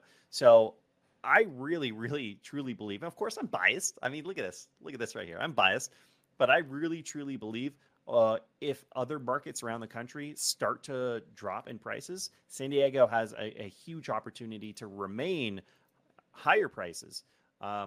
So, historically, we haven't had that, like, the really high paying job sectors that other places have in abundance. And that's changing a lot right now. So when I'm looking in the long term in San Diego, I'm very bullish. If I'm going to give you, like, let's just say the next 12 months, what's going to happen? Because that's the farthest out that I feel comfortable, like, really giving an estimate on. Who the heck knows what's going to happen 2 years from now, 3 years from now, 5 years from now. But over the next 12 months, if I'm going to guess, I think we're going to be pretty much exactly where we are right now, plus or minus 10%. I mean, nobody knows, but I think I'm pretty confident, I can say pretty confidently, that I think we started to see prices come down a little bit. We're going to start to see them come up a little bit. And depending on interest rates, what happens with interest rates, we're probably in about 12 months end up around the same prices that we have right now. And then over the long term, it's going to continue to rise. I like it. I agree. I think the plus or minus 10% is less than that personally. Mm-hmm. But obviously some are like San Diego, people don't understand how big San Diego is, right? So you have so many sub-markets in that market, right? So if you're in PB or you're in La Jolla, the market's going to react different in those markets than it is in Chula Vista. Or it's going to, in Carlsbad, right? I mean, it's all just, these are all little sub-markets of each other. The closer you get to the coast, the more expensive the real estate's going to be. The further you get inland into, Borrego Springs. I don't even know if that's San Diego County, but I think it is. The less expensive real estate's going to be. It's how it works. And it fluctuates. And if you want to be where things are at, you're going to pay for it. San Diego is what I think considered the best climate in the world. Mm-hmm. In fact, there's only one other country in the world that has a similar climate, and it's Chile.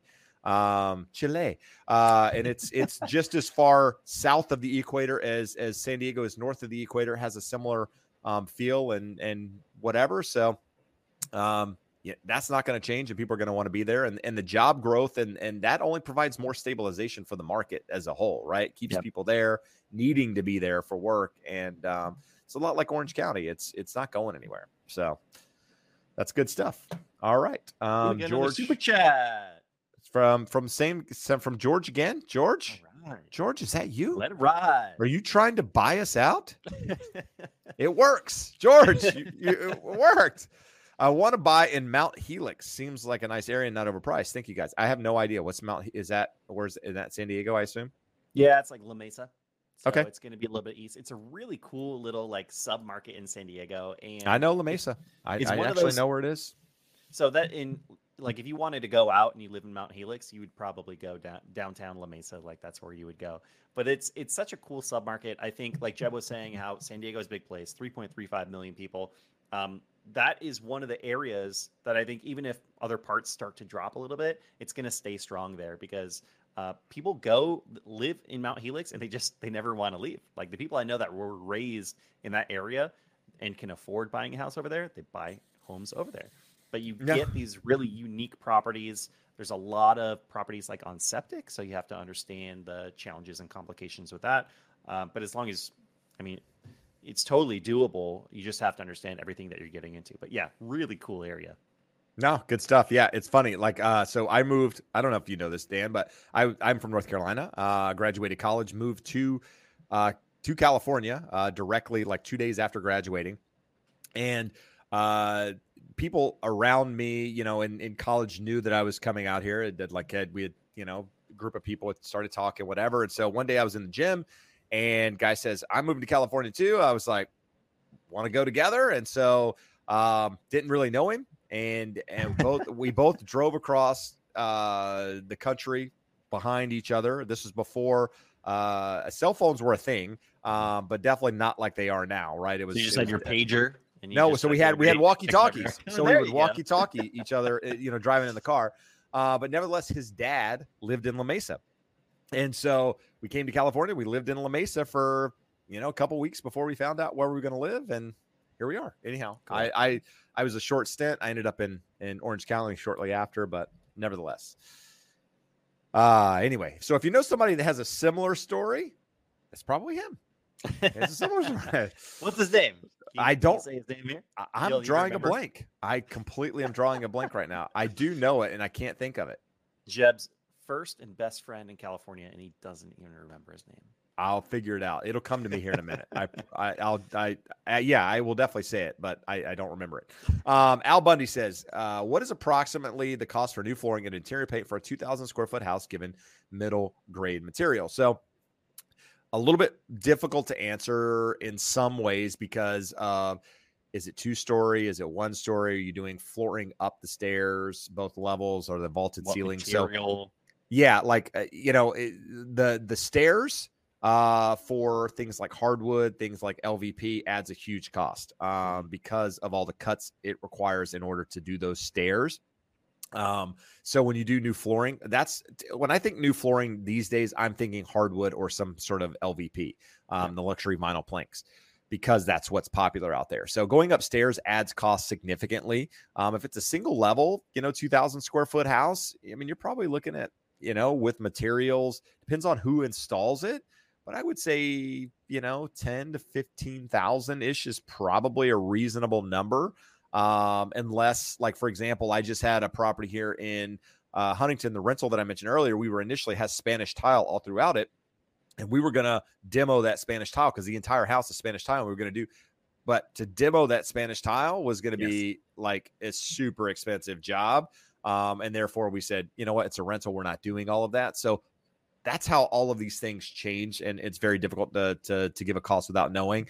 Paint on a 2,000 square foot house, I would say it's probably $4,000 to $5,000, to paint the ceilings, the walls, baseboards, doors, that sort of thing would be my guess. Somewhere in that ballpark, unless it needs everything. Now, and if you start talking about it, exterior and all of that, that's a whole different animal. But I would say $4,000 to $5,000 is probably reasonable on the paint, unless you got super high ceilings and a lot going on. So somewhere between 15 to 20. You could probably find cheaper, and you could probably find more expensive.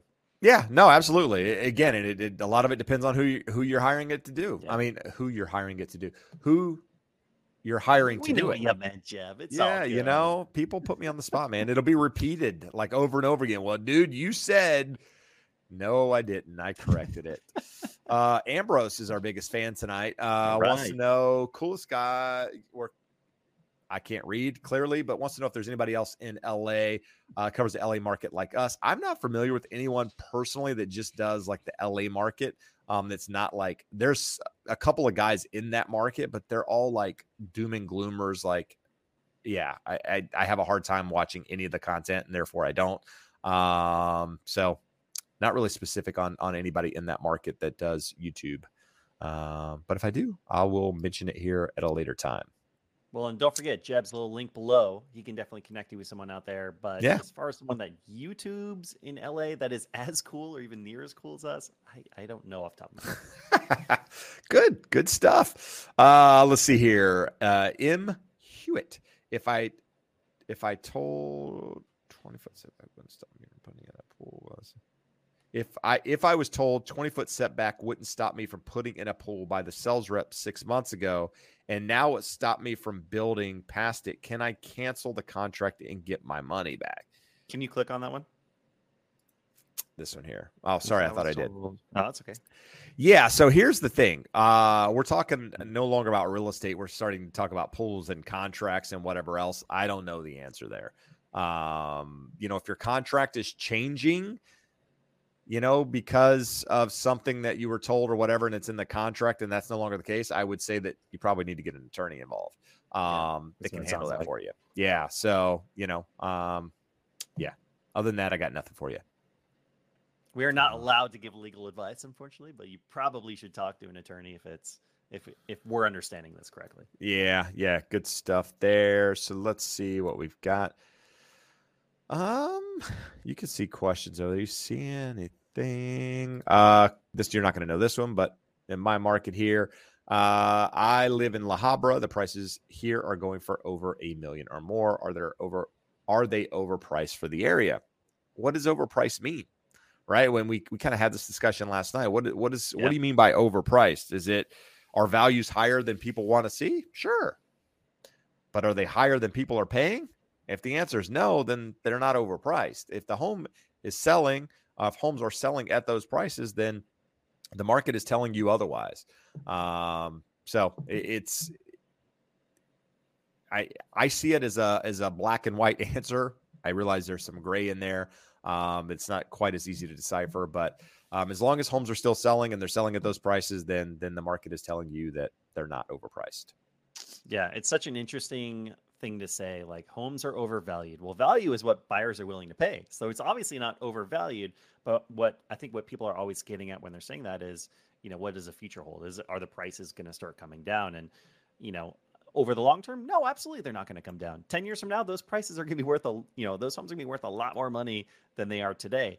Could they go down a little bit before they start to come back up? Absolutely. And Jeb and I don't know to answer that, which is why the best advice we can give, which is advice we've been given over and over and over and over again, is don't try and time the market. Just know that you're buying these assets over a long period of time. You're going to win. All day. So this one's a little bit difficult to answer, but we're going to see what we can do here. Samson says, I have a person I know that wants me to take over his home. He got via family hand down, I assume, has $30,000 mortgage and wants 15 to take over. I don't understand the 2-1 lock, blah, blah, blah, whatever. 2-1 bath, maybe? Yeah, maybe 2-bedroom, 1 bath. Sounds like it's in Indiana. I don't know. What are the most important things I should consider? So first off, I'm assuming he wants 30 on the mortgage plus an additional 15. So 45, because if you only give him 15, there's not enough to pay off the mortgage. And that's clearly a red flag. So what I would tell you before doing any of this is talk to a local agent there and just have a conversation and say, hey, this is the case, and have them walk you through it. Right.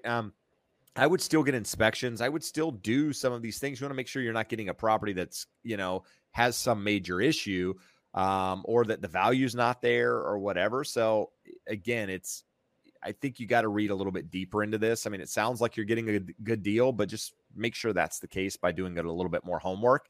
And you can do that by talking to an agent locally. Having that conversation with the agent's not going to cost you. It shouldn't cost you anything. And maybe in some cases, there's going to have to be paperwork going back and forth and certain things filled out. Maybe you guys can come to an agreement and get an agent involved, give them something to facilitate the transaction, and everybody wins. Absolutely. All right.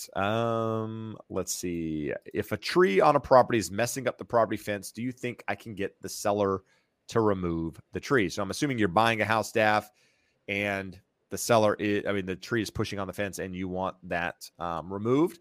Listen, everything in a property is negotiable. You want the dog? You want the dog. Literally, I'm not being funny. I'm saying ask for what you want to ask and see how the seller responds.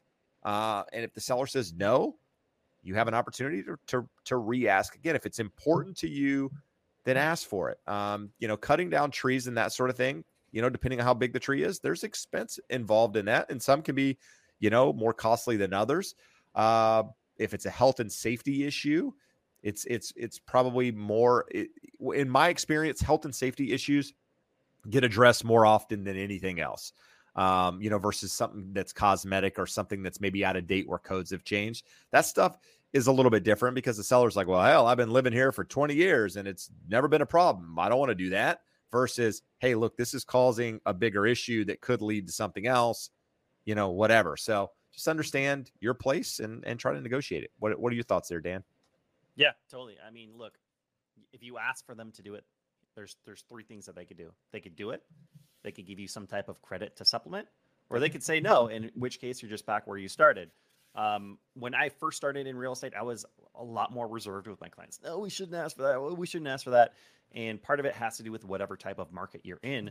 I think we're in a market now where you can ask for these things, push that on your agent. Hopefully you have a good agent helping you, and let them do the work of trying to negotiate it. Sure, sometimes it's an uncomfortable conversation, but that uncomfortable conversation might get you a credit, or might get you that tree cut down, or might help you get something else that you're asking for. So It doesn't hurt The to ask dog. for it. Yeah, the dog. Yeah. Skippy.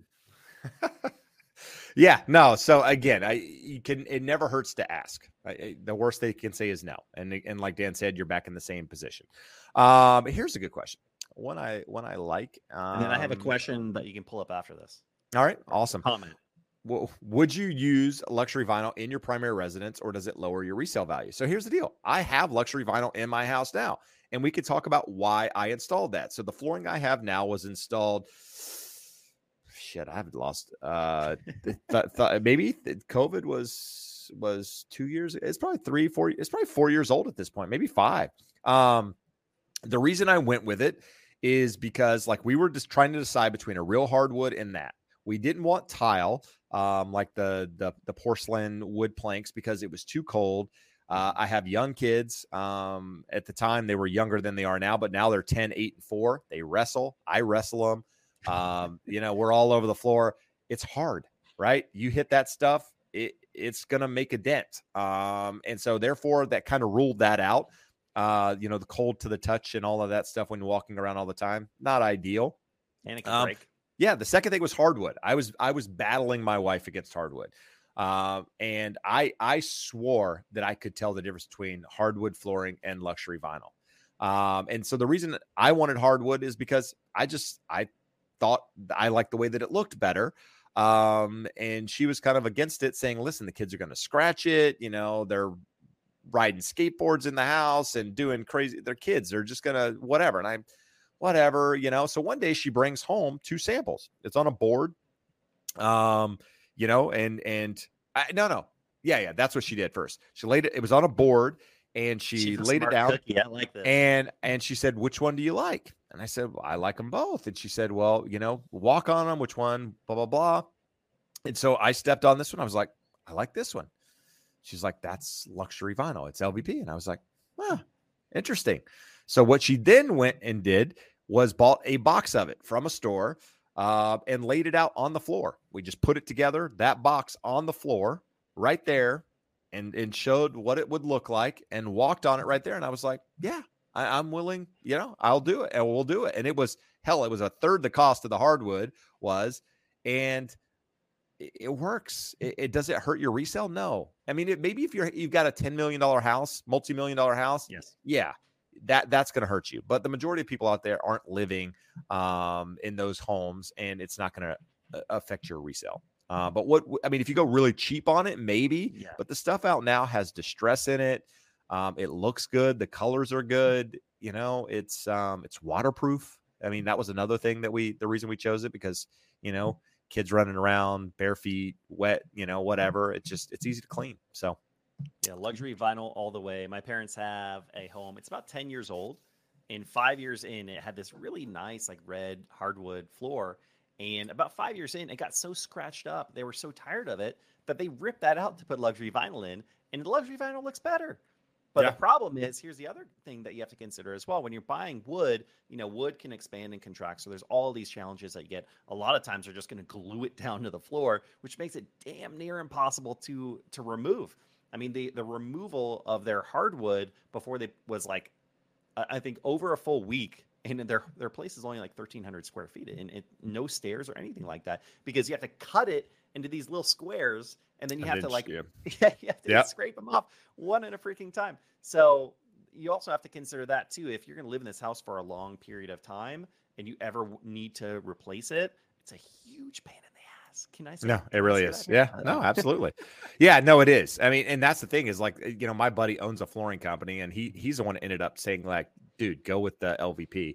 And he was like, honestly, like 5 years in, the kids scratch it up, whatever. Because it does scratch. People say it doesn't scratch. It scratches, right? I'll tell you it scratches. But you could replace it, right? And you're still less expensive than you were had you done the hardwood initially. And you've got a whole new flooring a couple years later. So there you go. So you had a comment. I just had a really good comment at 6:15 from Nightbot. I think you should probably pull Nightbot. There we go. Nightbot. Do you use Nightbot? No. Yeah, so Nightbot's free. It's just a service out there, and you can type whatever you want in it, and it shows up. Oh, so that's not an actual person? No. So you put that in there? Yeah. Yeah, it comes on like I think it's set at every 15 minutes. Nightbot coming. I Yeah. thought you just had like a really No, cool... so like Nightbot.tv or Nightbot.ai or Nightbot something. Go in there. It gives you analytics on your channel and all that stuff too. It's good stuff. Okay, so I'm Yeah, gonna you can sign up for that, and I'm gonna go to Mortgage News Daily. Yeah, dude. If you're in our space, Mortgage News Daily is a really good site. Not only because they give their own commentary on rates and all of that, but it's like old school like stack type content where they literally the bottom of their channel is news all across the industry. So if you want something that's happening in the market, there's an article, they show it. So it's good stuff.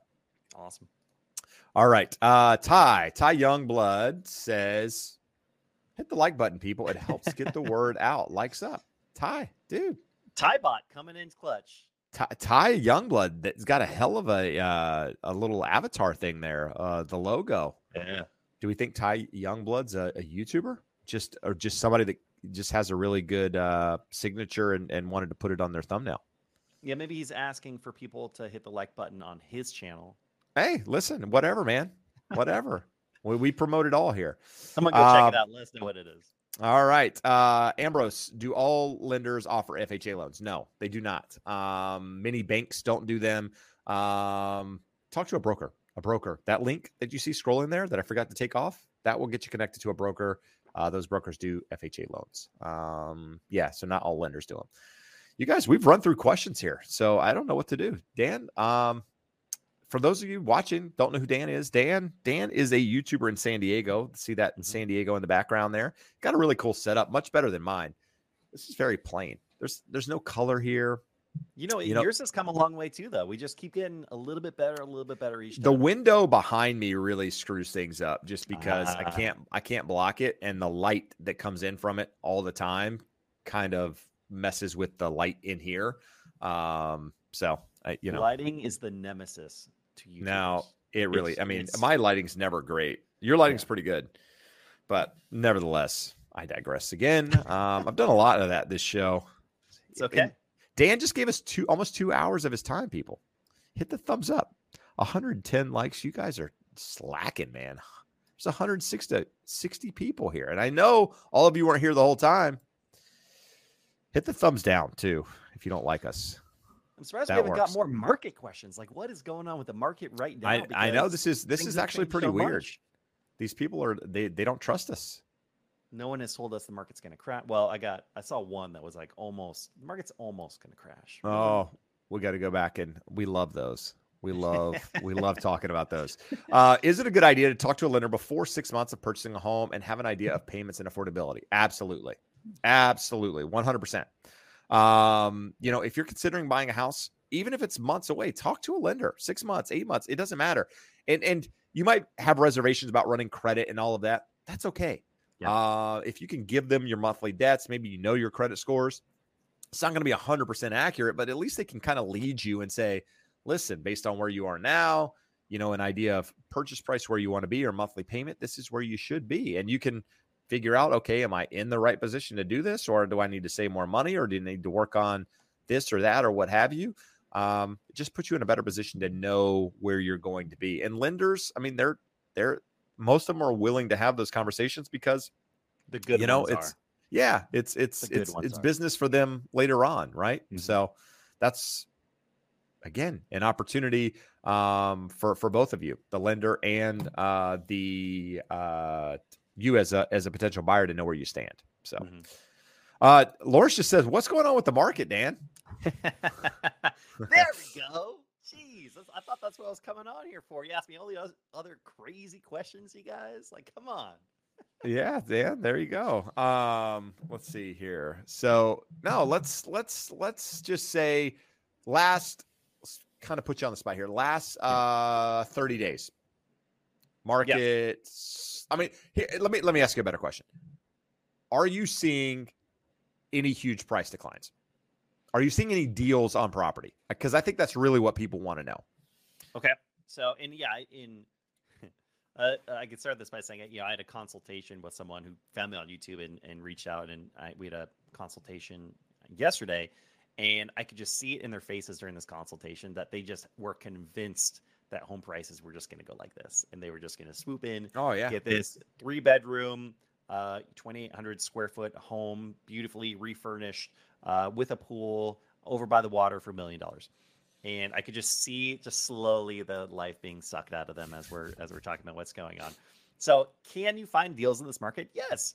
I just had clients that got a home for, like, this home was for sale for $700,000. Comparable properties. I mean, not even comparable properties. This is a townhome. So there are exact model matches that sold 2 months prior for $715,000. We got our offer accepted at $640,000. Can you find deals? Absolutely, you can find deals. You aren't going to get that on everyone. That's not what the entire market is doing. So I think what we saw over the last, I should really go back and look and see like exactly the time frame, and I'd be curious how much this you're experiencing in Orange County as well. But somewhere around like 2.5, 3 months ago, the buyers just said, "Ooh, let's just hold off a second and let's just see what's happening." Everyone's talking about recession. I still can afford buying a home, but like it's getting a little bit tight, and I just want to wait and see what happens. Because we were in the toughest market for buyers basically ever here in San Diego at the beginning of this year. And that's not an exaggeration. It was absolutely crazy. And then at the same time, a lot of sellers were trying to hit the market at the very beginning of summer and thinking, all right, this is the top of the market. We need to put our home on right now and capture the top of the market. So it just created this really unique scenario where there weren't a lot of active buyers and there were a lot more sellers out there. And so because the market shifted so quickly, if you find the right seller that's motivated and is overreacting to the market, then they might accept an offer that is well below what they should be accepting it at, because, oh my gosh, you had to wait 2 weeks or 3 weeks to get a good offer in. Now what we're seeing, for me, it's been about 3 weeks, is it's starting to neutralize. The sellers are starting to understand, okay, we don't have to be terrified that prices aren't going to continue plummeting. Buyers are starting to realize that, okay, it's just getting back a little bit more towards a neutral market, as opposed to, we're not getting to a buyer's market. It's just there were sellers that were overreacting and sellers that were overpricing homes. So as a buyer, you have a lot more opportunity for inventory right now than you did anytime pretty much the last 2 years. You might be able to find some deals out there, but we're not talking, 10, 20, 30% under asking in majority of scenarios, but you might be able to get it a little bit under asking. You might get terms and conditions that are better for you. You're probably not going to have to waive any contingencies in order to get that property. So you have a lot more opportunities as a buyer. It's so easy to forget how the market was a couple of months ago for people that have been sitting here waiting. Like they just don't realize how tough it was in February, March, and April to get offers accepted. Jeb, I'm really good at getting offers accepted. But I just felt like back to back to back to back, we were not getting offers accepted because there were 20, 30, 40 offers on these homes that were just outrageous. No, it was tough. I'm actually struggling at the moment getting offers accepted. It's partly due to, where some of these clients are with regards to prices and being maxed out and not really being able to go to certain areas. But yeah, it's a changing market. I haven't seen the deals yet out there. We'll see if they come. I'm not a huge believer that we're going to see a lot of opportunity. Yeah, there will be some. You'll be able to find, here and there those opportunities, but it's not going to be, the common thing in the market at the moment. And I don't know that when it is actually. So it'll be interesting nevertheless. So something I saw, I was scrolling up here a moment ago, Dan, is earlier you commented on Nightbot. Well, one of the things Nightbot does in there is you can put in like emojis and stuff. Like if somebody comes in with a bunch of emojis, like they'll stop. So David Yang, sometimes they come up with this language themselves. It's hilarious. And then people like start to get defensive about Nightbot because they also think that Nightbot's real. Like, dude, I was just, I was just sitting an emoji, like back off. Anyhow, Usama gave us a $2 super chat and tell us that the average home in the U.S. is 8.2 times the salary now. That's unsustainable. So maybe in some markets that's the case. But for the majority out there, I don't know that that's going to be the factor that brings prices in line at the moment. Wages are actually increasing, believe it or not. But a lot of it's getting eaten up by inflation at the moment. So the next couple of years will be interesting nonetheless.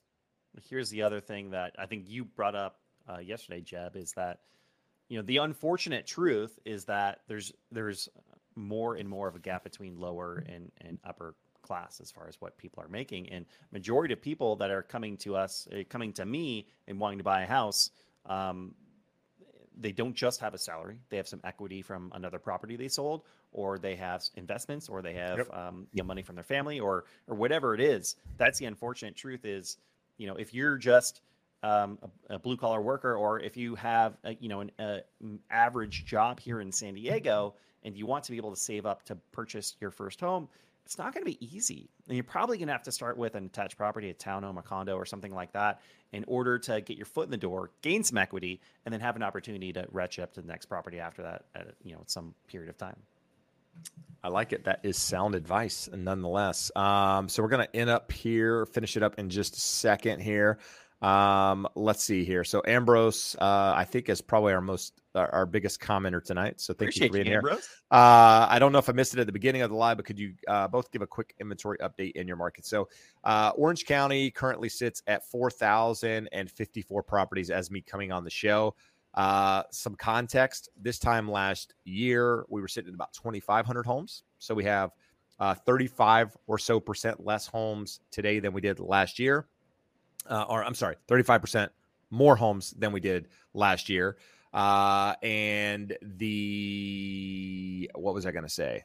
2017 to 2019 average, which is important, right? Because that was a time in the market where, buyers and sellers kind of on equal playing field, if you will.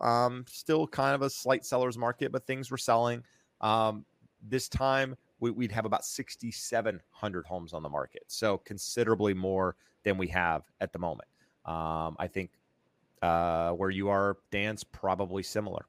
Yeah, it's very similar. So in January of this year, I think we had we were just around 1,200 homes available in a county of 3.35 million people. Yep. We had 954.